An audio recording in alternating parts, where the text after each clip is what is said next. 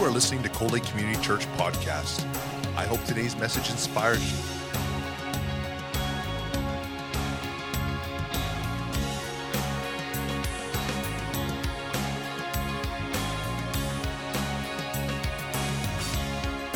Cold Lake Community Church, a place where families come together. The title of my message today is How to Fight and Win Your Spiritual Battles.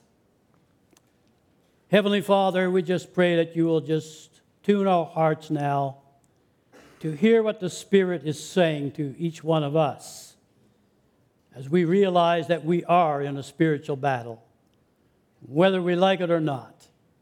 We have no say in the matter.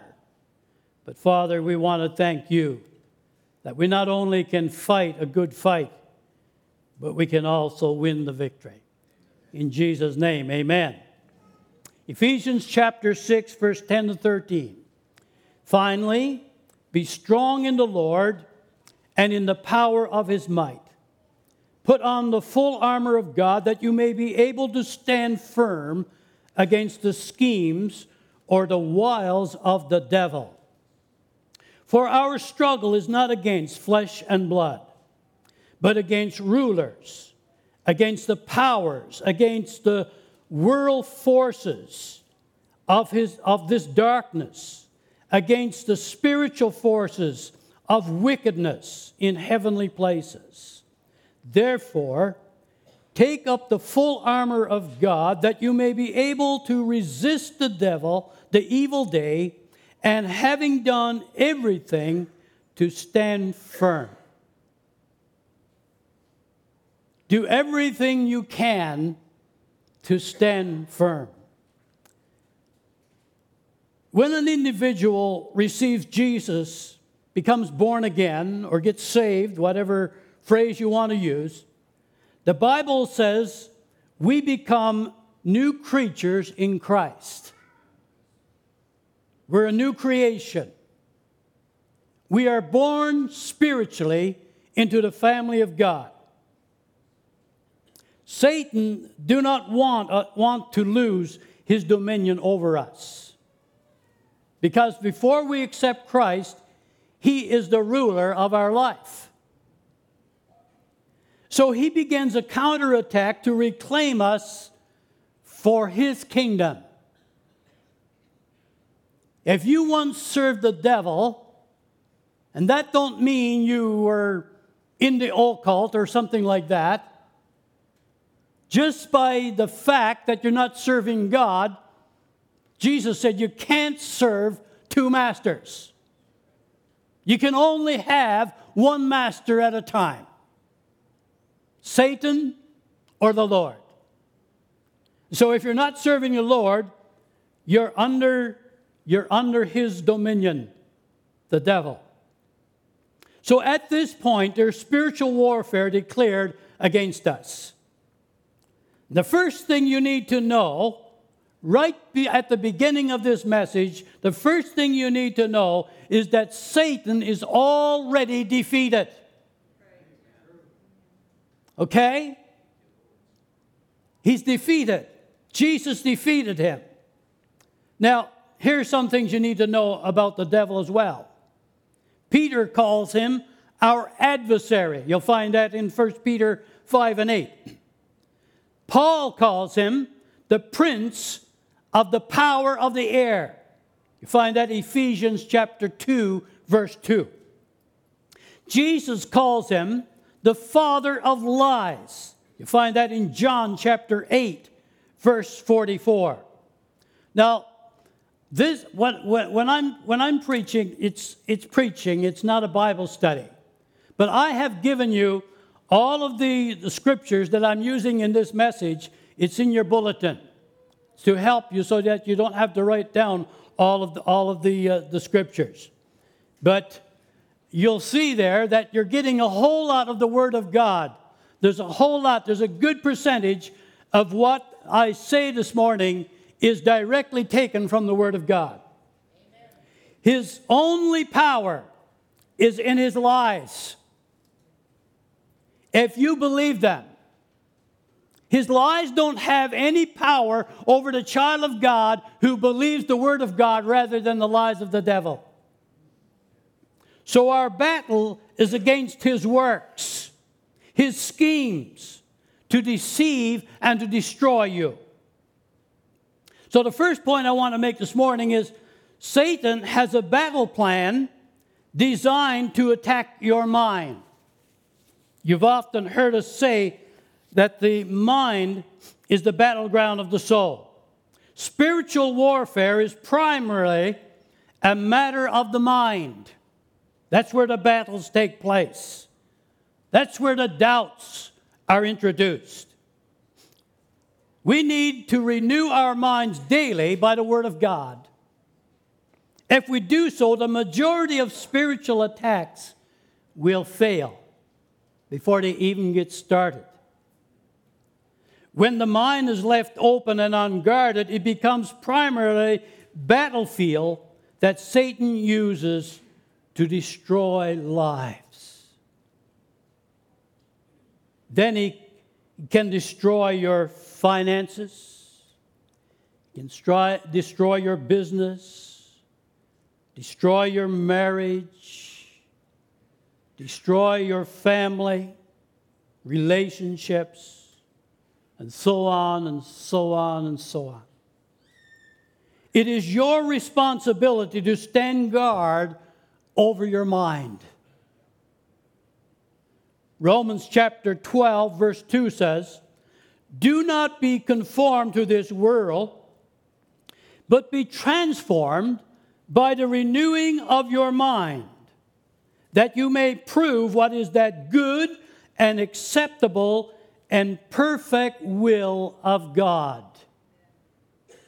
The only way that you and I can renew our mind on a daily basis is have a daily dose of the Word of God. You don't have to read chapter after chapter. Sometimes a verse will do. But you get that word into your heart. And when you need it, it's there. Satan will target your mind. We see that in Genesis chapter 3, verses 1 to 7. That's how he approached Eve in the garden.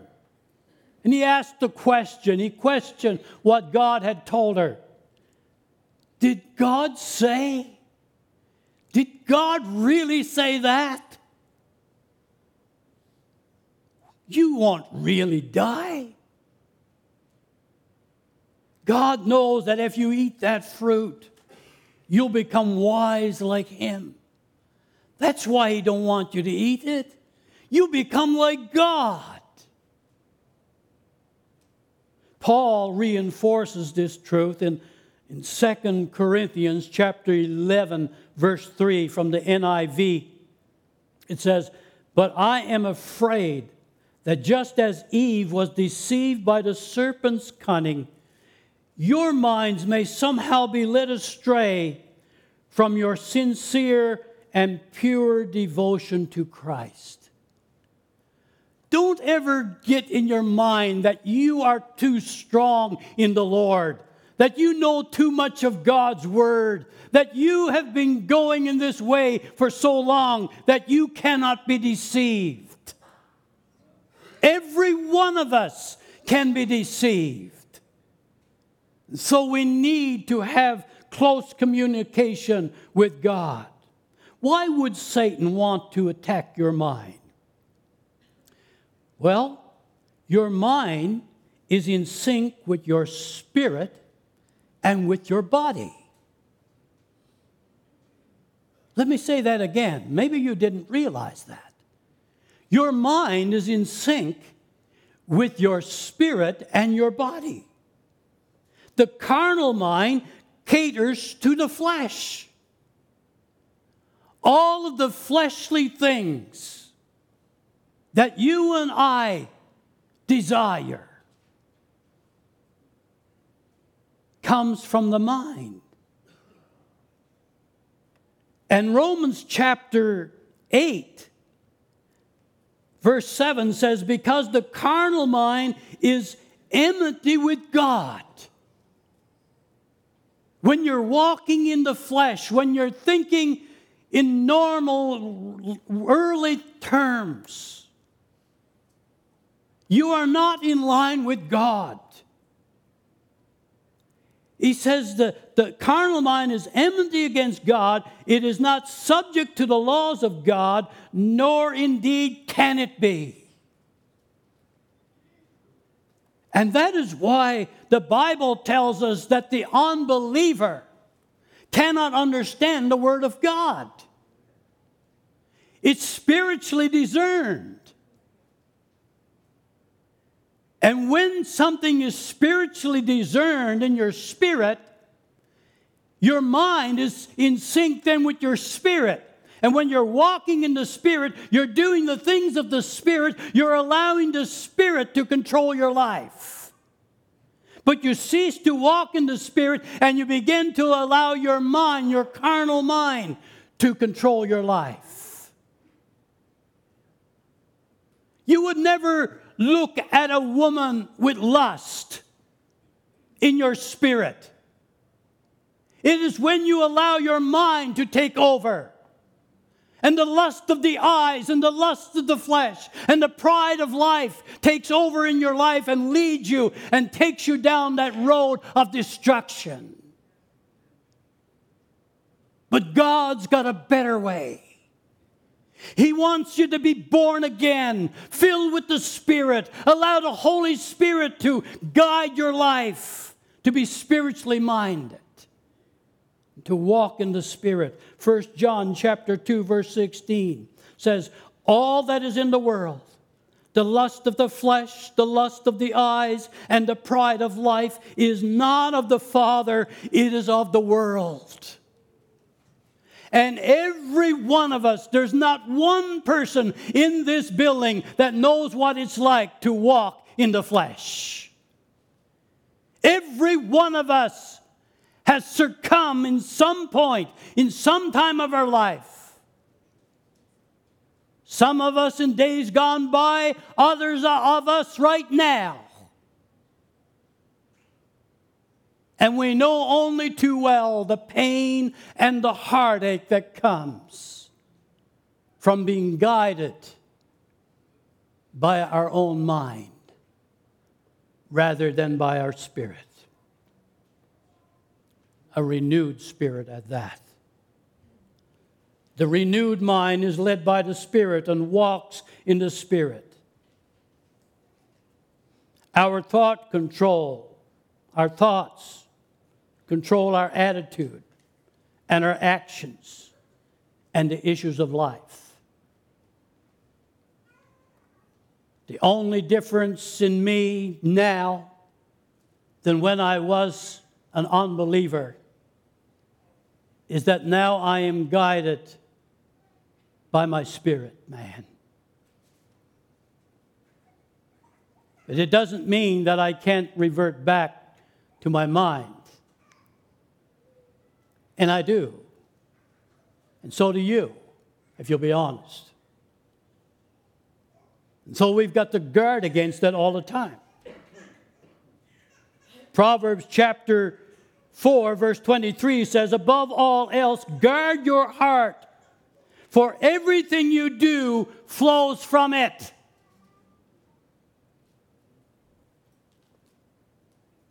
The heart deals with your thought life over 200 times in the Old Testament. And you can say it another way. Guard your thought life with all diligence because it will determine how you live. So it's important that we walk in the Spirit. It is important that we get into that Word and that we feed our souls, our spirit with the Word of God so that we will rather walk in the Spirit than in the flesh. Our thought life dominates and shapes our attitudes. Our attitude determines our actions, and our actions leads to success or failure, depending on where we're at. If we're in the Spirit, we will have great success. But if we are in the flesh, we will experience failure. There may be someone here and say, well, listen, I haven't been in the Spirit for years. I got X number of dollars in the bank. I've got a good pension fund. Everything's going good. I got everything I want. Got all the toys that I want. My friends, the biblical explanation, the biblical definition of success is not stuff. Lay up for yourself treasures in heaven, Jesus said, where moth and rust do not corrupt, and thieves don't break in and steal. Seek ye first the kingdom of God and his righteousness, and all these things will be added to you. Folks, there's wisdom in the Word of God. Make that your main manual of life. You don't need some positive thinker to shape your life. You need the book of faith.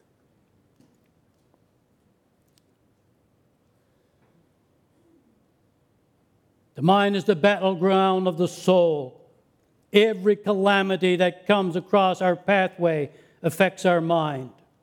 The loss of possessions, the loss of a loved one, employment.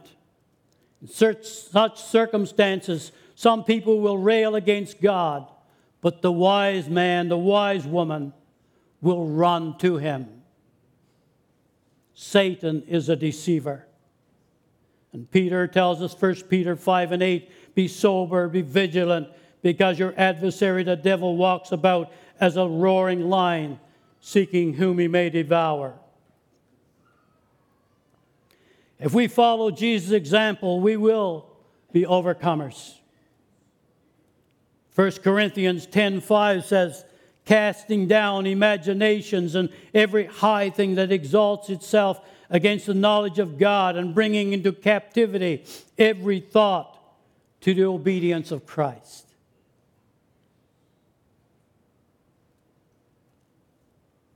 You can be plagued by negative thoughts. You can be dragged into depression, looking at situations and the what-ifs of life. If you're not walking and living by the Word of God. The Word of God is a powerful, powerful weapon. We need to follow Jesus' example. We'll be overcomers. Secondly, Satan has a battle plan designed to attack your body.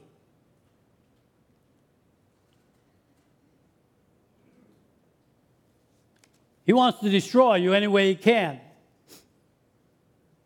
Satan attacks our bodies because our body is the temple of God, temple of the Holy Spirit.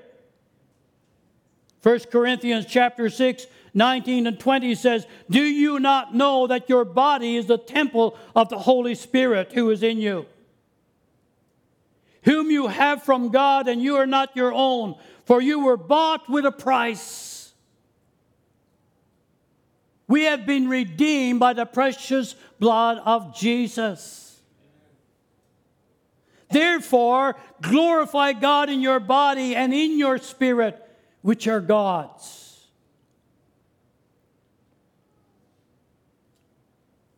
Folks, you don't just discard the body. The body is the temple of the Holy Spirit.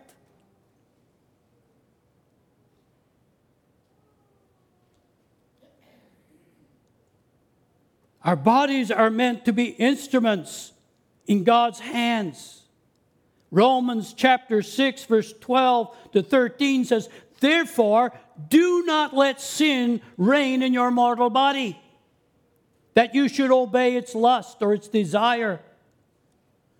And do not present your members as instruments of unrighteousness to sin, but present yourselves to God as being alive from the dead, and your members as instruments of righteousness to God." Satan wants to strike the body with sickness and create suffering. We see this illustrated in the story of Job. Now, not all suffering is satanic in origin. I want you to know that. I want you to understand that. We're not saying that at all. Some suffering is of our own making. Years of overindulging will eventually catch up with us. The fact of the matter is, from the day we were born, we're dying. The body is not going to last. I'd like to be around with you guys for the next 50 years. But unless I get the blessings of Noah, probably won't be. The body can only take so much abuse before succumbing. So Satan can play an indirect part even in that, right? Satan attacked Job with sickness and suffering. Every area of his life was under attack. His wealth, his health, his family, his relationships. Job's faith was tested, to say the least. His trust in God was put to the test. And so James says, "You have heard of the patience of Job."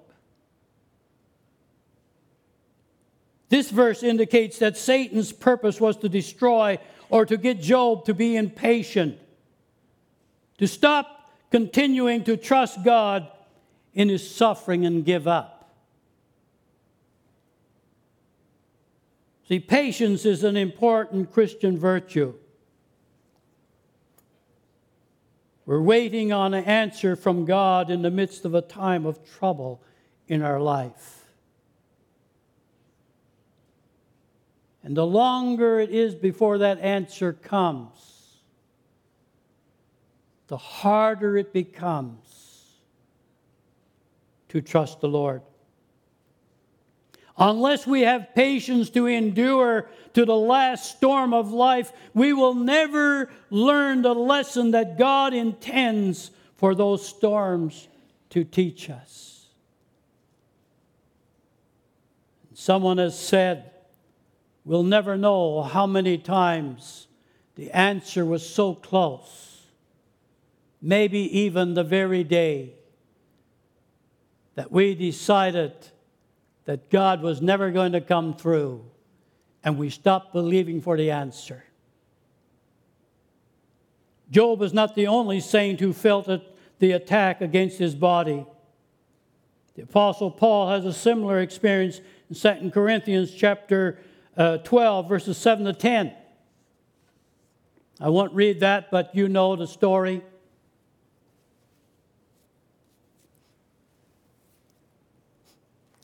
God's answer to him was, "My grace is sufficient for you." My grace is sufficient for you.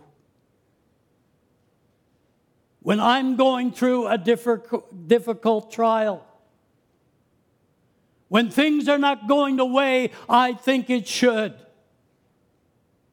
when I am suffering, when I am under attack, I always remember this: His grace is sufficient.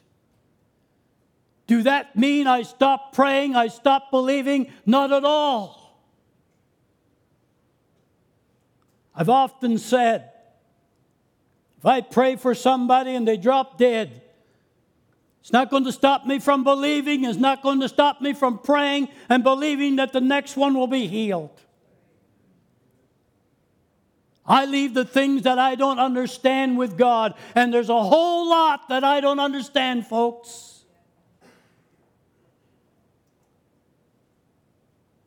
But I've got a deep, settled peace in my heart and my spirit that the God I serve is able to do exceedingly abundantly above all that I ask or think.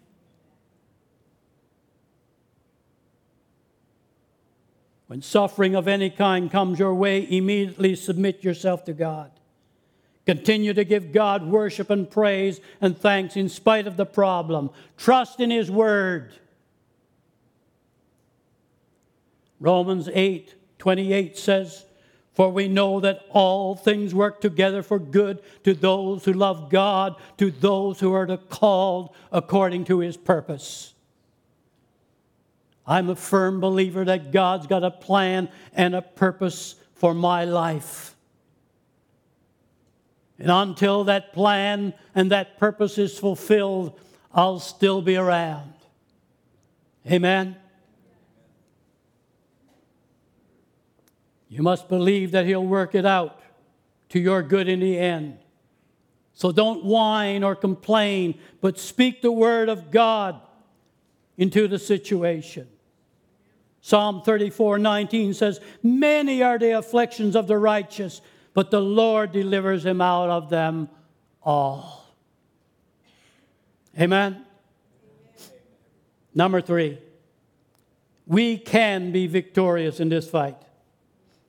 We know our enemy, and it's not people. The Bible says, I read it in the beginning, it's not flesh and blood.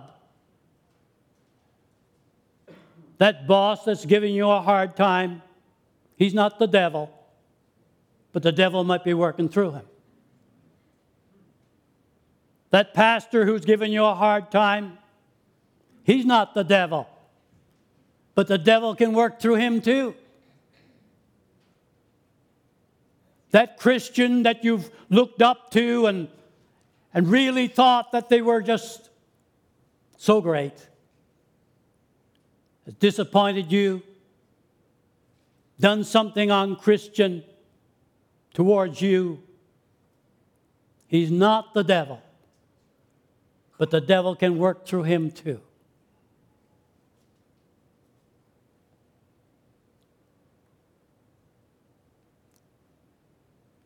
Unbelievers are captives. This is why Jesus said that He had come to set the captives free. Luke 4:18, the Spirit of the Lord is upon me, just Jesus speaking. He said, the Spirit of the Lord is upon me because He has anointed me to preach the gospel to the poor. He has sent me to heal the brokenhearted, to proclaim liberty to captives, and to recover the sight of the blind, and to set at liberty those who are oppressed. Our war is against Satan and demons. We don't go looking for them. You don't have to look. They're all around. But Ephesians 6:14 says, stand therefore, having girded your waist with truth. What is truth? Jesus said, my word is truth. Having put on the breastplate of righteousness. When you received Jesus Christ as your Savior, you became a righteous man, a righteous woman. The Bible says we are justified by faith. That means just as if we had never sinned. That's a miracle of grace, my friend. And every one of us was in that same boat. We've been made righteous by the Word of God, by the power of God, by the blood of Jesus Christ. having shod your feet with the preparation of the gospel of peace, the good news of the gospel. Above all, taking the shield of faith. Amen? Not positive thinking. It's faith. Faith is based upon the Word of God. Positive thinking is based upon what somebody has fed into your mind and causes you to believe something. Can be powerful, not as powerful as faith. Amen? The shield of faith with which you will be able to quench all the fiery darts of the wicked one. And take the helmet of salvation. There it is, salvation again. Get it in your mind. Get it in your head. Get it in your heart. Let it connect with your spirit of who you are and what Christ has done in your life. And the sword of the Spirit, which is the Word of God. That's your weapon. That's your weapon. Amen. Praying always with all prayer and supplication in the Spirit. Prayer, very important. Praying in the Spirit, very important. I'm going to tell you, there are times when you get on your knees or you look to God in prayer and you don't know what to say. You don't know how to say it. Start to pray in tongues. If you're filled with the Spirit, if you say you're filled with the Spirit, you have the ability to pray in tongues. Amen. God don't hit you over the head with a piece of 2x4 and say, now speak in tongues or I'll hit you again. It's a gift. He's given it to you. And you need to use it in prayer. You're a powerful warrior when you do. Being watchful to this end with all perseverance and supplication of all saints. We know our weapon. And it's both defensive and offensive. The armor of God, the whole armor of God. Both defensive and offensive. The belt of truth, the breastplate of righteousness, the shoes of the gospel, the shield of faith, the helmet of salvation are to protect us and defend us. And the sword of the Spirit, which is the Word of God, is a powerful offensive weapon. God's Word is truth. Jesus said, John chapter 8:32, you shall know the truth. We sang about this morning. And the truth will set you free.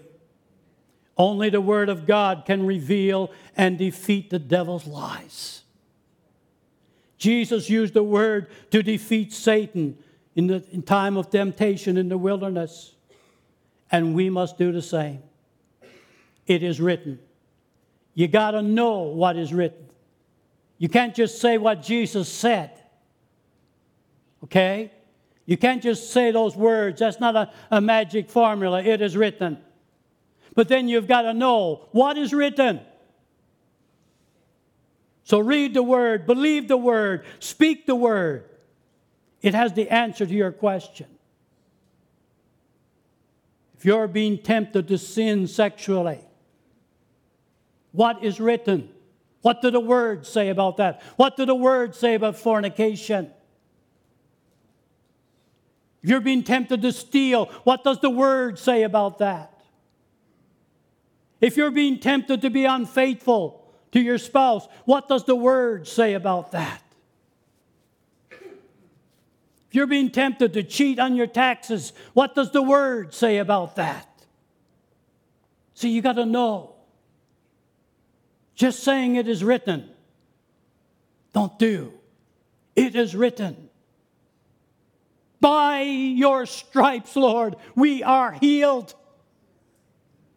We were healed.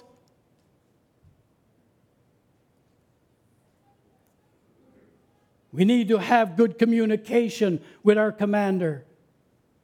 The Word and prayer together will ensure certain victory. With this, I am through. Is our worship team ready to come? Amen. Praise the Lord. Folks, we're in a spiritual warfare, but the good news is we're winners if we'll trust the Lord. All right?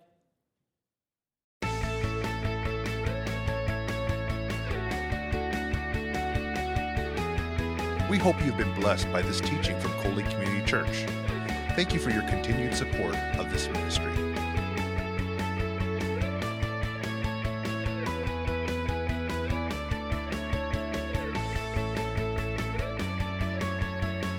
Cold Lake Community Church, a place where families come together.